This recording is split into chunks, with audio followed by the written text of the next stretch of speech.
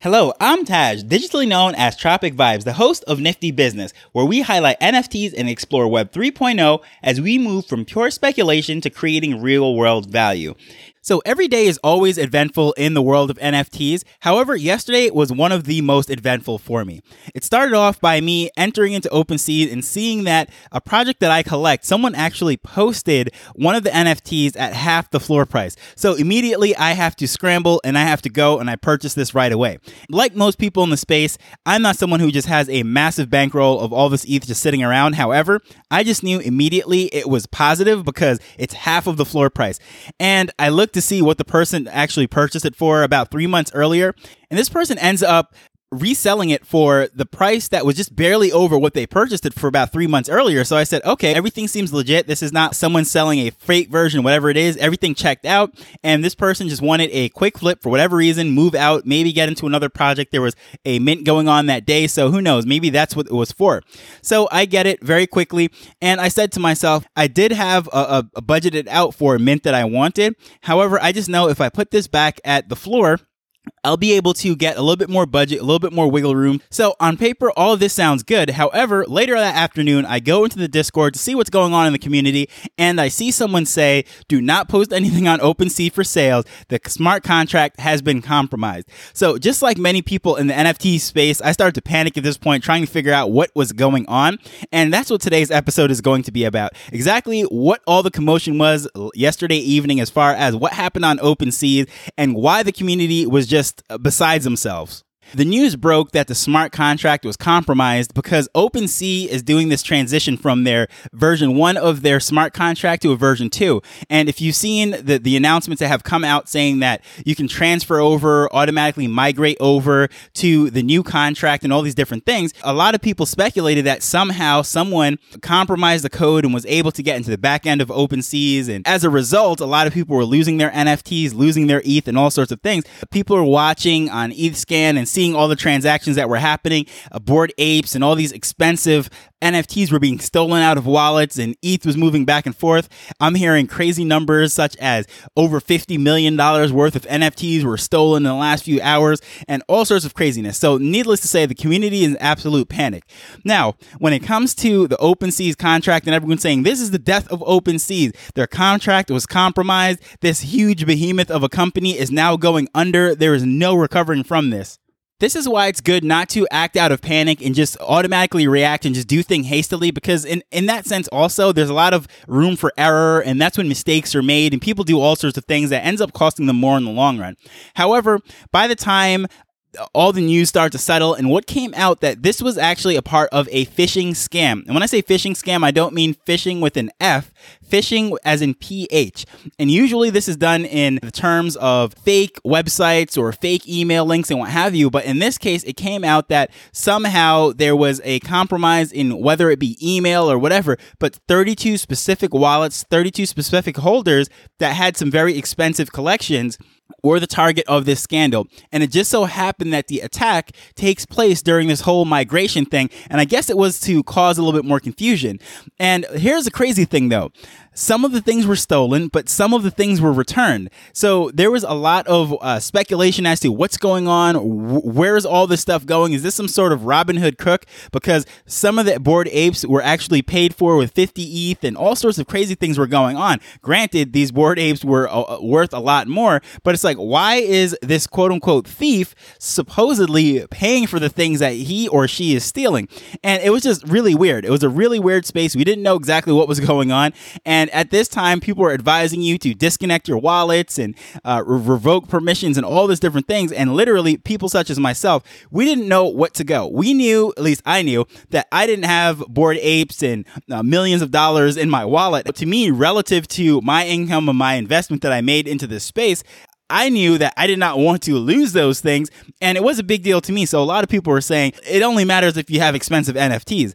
And expensive is relative because $100 to one person might be $1 million to another. So depending on the size of your collection and how much it actually took for you to make that investment to come into the space, hearing that, well, only expensive NFTs are at risk doesn't really settle anyone. But going back to the whole thing, the CEO of OpenSea Devin Finzer actually started to make a series of tweets just really explaining that this whole thing was a phishing scandal, and for whatever reason that it seems to be some sort of email link, and whoever was targeted in this thing, it was their wallets that were compromised. The code, the back end of OpenSea, everything, the migration, all of that process is intact, and it wasn't some sort of security breach on their end, and they're working to really figure out exactly what is going on. So at this point, we started to calm down as a community, and we started to hold different spaces. The Discord boards server started to calm down, and people were just trying to figure out, okay, what can we do to protect ourselves? What can we do going forward? And really, how much of this is to blame on OpenSea? Because in the end, apparently, as it seems right now, it was human error on the part of the wallet holders that they exposed themselves to this phishing scandal. And of course, anytime someone has a phishing scandal, as far as they click a link or whatever it might be, they always say, no, I never opened a suspicious email. I never went to any unscrupulous websites or whatever it be. But a lot of the times is we're clicking through so many things. We're going to different places and we're doing all sorts of different things that we don't even know. And these scam itself, the actual collection of the data and everything could have taken place months or weeks ago. Who knows exactly?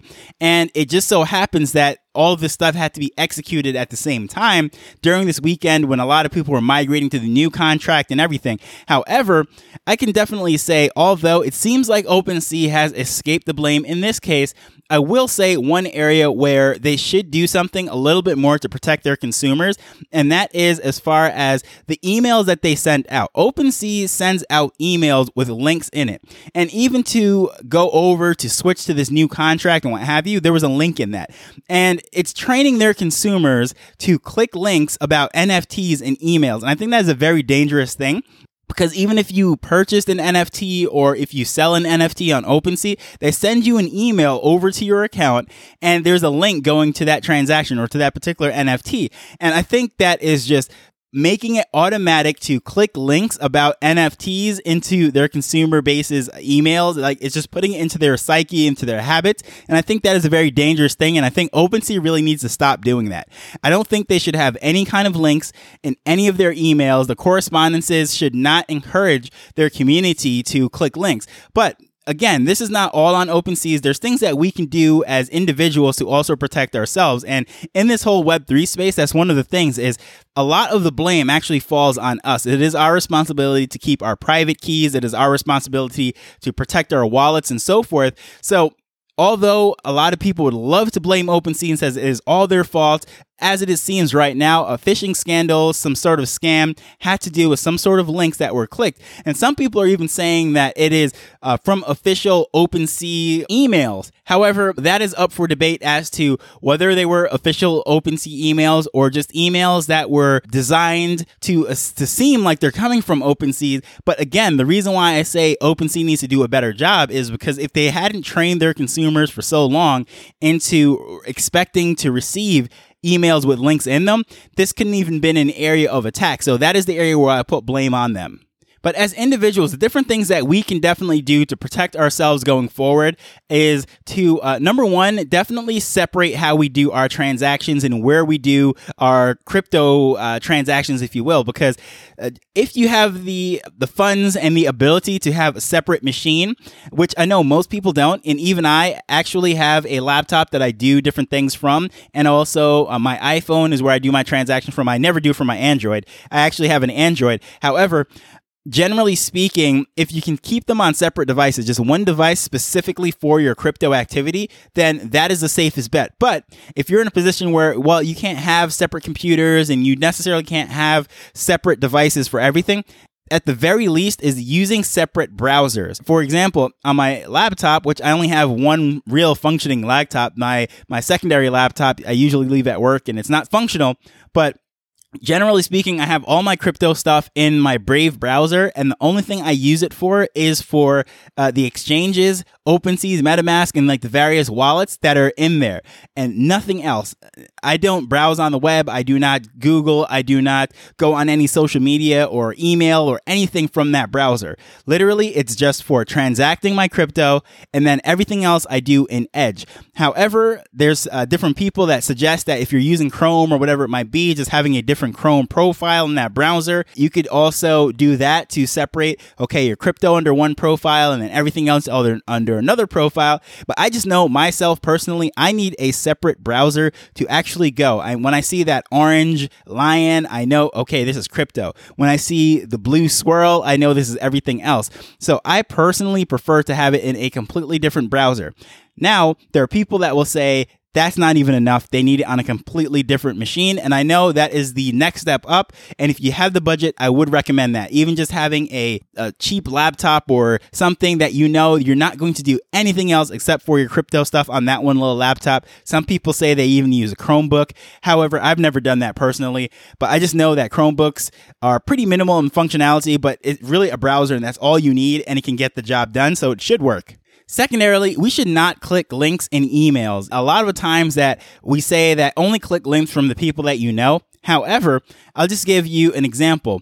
Our mothers or our parents, they might send us emails with photos and all sorts of different things, and we just click it thinking, okay, great. However, odds are they aren't familiar with the security levels and all the things that needs to be done to protect your crypto and protecting all of your assets. So they're very vulnerable in itself. So clicking links from them is probably actually the most dangerous because they're not taking the same level of precautions and safety that you are. So when you receive them, say, okay, yeah, this is mom, this is a trusting person, and she's not going to send me a link about crypto or something else. Keep in mind that your mother is not taking those same security measures, to protect your crypto. So that might be the most dangerous link that you'll ever click. But just generally speaking, any kind of email that you get, whether it be from PayPal, your banking account, or your exchange, whatever it might be, it is always best to go to a browser, type in that link, just go to that website, log into your account there, and just don't click on that automatic email. Because I know even all the time I receive fraudulent Amazon, your order has shipped, and click this. And I just know that it is not my order. It is, first of all, it's usually a different email that my Amazon stuff would go to than the one that it would be. So that alone is a red flag. But also, I just know when I order things and I can look on the app and I just know that this is definitely not a real account. So anytime those emails come in, a lot of people are just trained to, all right, let me see where my package is and click it. And that could be a dangerous thing. So just do not do that. If you get an email from any of those things, just go to the official website, log into your account. And forming that habit, as even though you might see the exact link, what it will be, still go to the browser and type it in. It's better safe than sorry. Another thing is when you're actually doing different transactions, you're getting ready to sign in your wallet, is to just not have a million browsers open because you might have different tabs, different transactions. So when you're clicking sign, you want to always make sure that this is the only thing that is open when I'm signing. This is definitely what I'm signing, and you're not signing some other blanket permission for something else, which is actually what seems to have happened in this case. This phishing thing actually got people to sign various transactions that gave basically unlimited permission for certain assets, and then it could be executed at a later date. And in this case, this specific weekend, when it went wrong at the same time for those 32 people, or however many it really was, but the last count I heard was 32.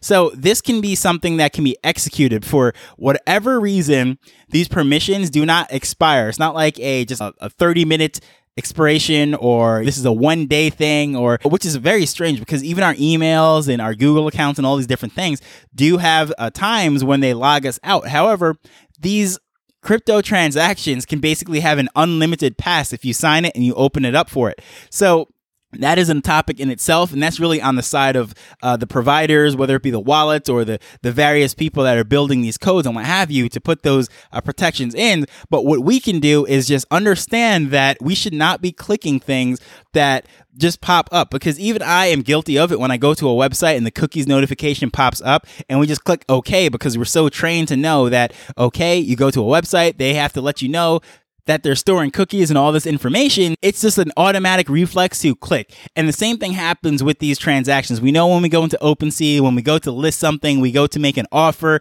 all these different things, the thing is going to pop up when we just click OK. So training ourselves in that direction can be a very dangerous thing, but to just fully understand that, okay, everything that we click, everything that we're signing, and everything that we're transacting with, we should be looking over it and reading it.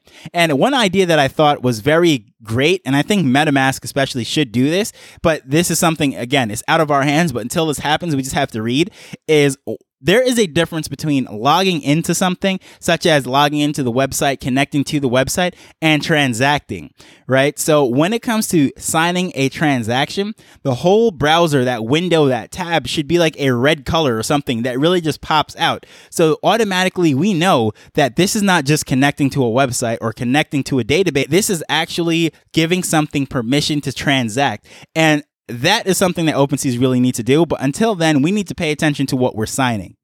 Also, what we can also do in our powers is mitigating where we put all of our assets. If we put all of our risk, I should say, putting all of our assets into one wallet, all of our crypto, all of our NFTs, everything at one failure point is very dangerous. So having that secondary wallet, even if it is another MetaMask, that is a hot wallet that's always connected, not the most safe and secure. However, having two MetaMasks is a lot better than having just everything in one place. So transferring certain things out, you have, let's say, whether it be for minting or small transactions and then your cryptos in a different place, that is very important so that everything, God forbid that your account is compromised, that everything is not taken all at once. But the best solution, which is something that I really should be investing in. So at this time, I'm preaching to the choir and is telling myself, yes, I need to get a cold wallet myself, because the more I invest into this space, the more NFTs that I do end up having. It is just almost reckless. It's negligent to not spend the, let's say, $100 or whatever it might be for the various different wallets when you're talking about thousands of dollars worth of assets. So it's just like insurance. Nobody really thinks about the insurance and the benefit of paying those premiums until something goes wrong. So it's the same thing, just having that cold wallet, making that minor investment up front compared to everything that you could potentially lose. It's just well worth it. And speaking of that, there was a thing going around also with as far as how to revoke the permissions from your wallet itself. And the two sources, which even this, the fact that we have to go through all of these steps to revoke permissions, blanket permissions, various assets in our wallet, just shows that this space is really in its infancy and there's a lot of growing to do.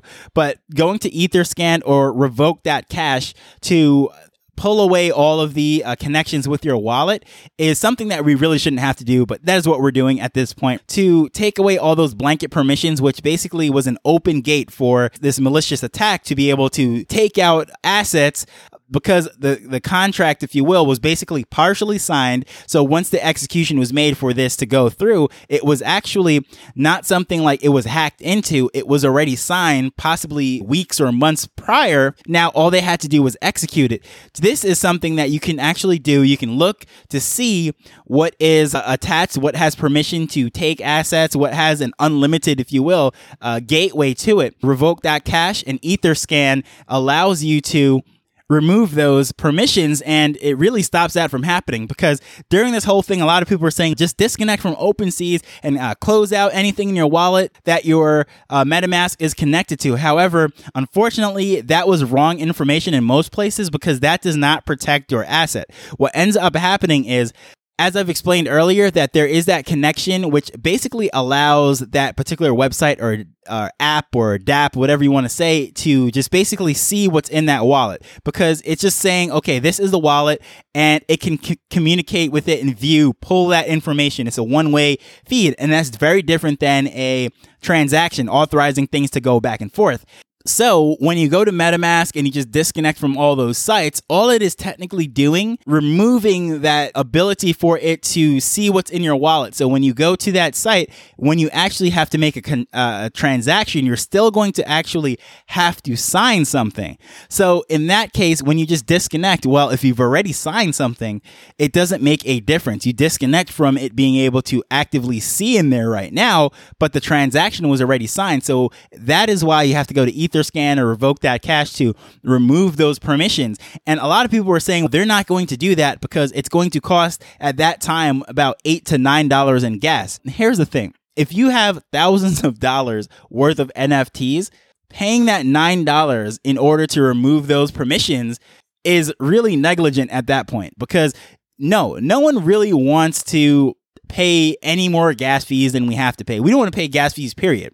However, when you're talking about paying $9 to protect thousands of dollars of assets, I think that's the very least that you can do. So I had no problem just disconnecting everything and overreacting, if you will, because all the news wasn't out yet. But I just said, you know what? There is no way I'm putting this stuff up to risk because I can't afford to lose it.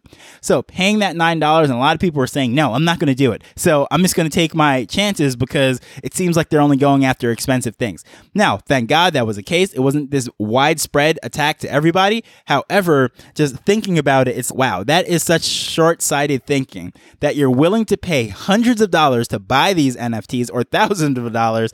And the gas fee during those times, especially if you're in sort of gas war or whatever it might be, was so much higher, but you're not willing to pay the $9 to protect it now. I don't understand that. However, whatever, that was their case. But I would just say in these cases, using all these things to protect yourself and going forward and understanding that there is a difference between connecting to an account, allowing something to see what's in your wallet, and actually signing a transaction. Those are two very different things. And unfortunately, when you sign a transaction, depending what it is, it could be a blanket unlimited transaction. And a lot of times people aren't even familiar with that. And the browsers and these wallets and everything are not doing a very good job of explaining that this is what that is. So hopefully that wasn't too much to you and that wasn't like, setting this whole thing in panic mode. All I could say is everything seems to be okay. Our NFTs, our wallets are not compromised unless you were one of those 32. And who knows what's going to come out of this. And I still am just fascinated by the fact that this thief, for whatever reason, was giving back some of the NFTs and paying for them, which is just really mind-boggling to me. But I'm pretty sure that more will come out of that and should be interesting development in the next few days. But until then, keep yourself safe, keep your assets and your things as secure as possible. Do your best and not just cut corners for $1 here or $2 there. Just looking at the bigger picture and understanding that this stuff is valuable, and the more valuable something is, the more likely someone is going to try to take it. So taking those little extra steps of precaution and protecting your assets is a huge thing. So hopefully you found this interesting, and I would love to know what kind of feedback you have for me. So whatever app that you're listening to this in, whether it be Apple Podcasts, Spotify, or whatever, if there is the ability to leave reviews, give feedback, I would really appreciate it. And as usual, thank you for listening, and I will see you in the next one. Later. The Nifty Business Show is not investment advice. It provides insights and information within the space. As with anything, please do your own research before making a decision whether you're making an investment or a purchase.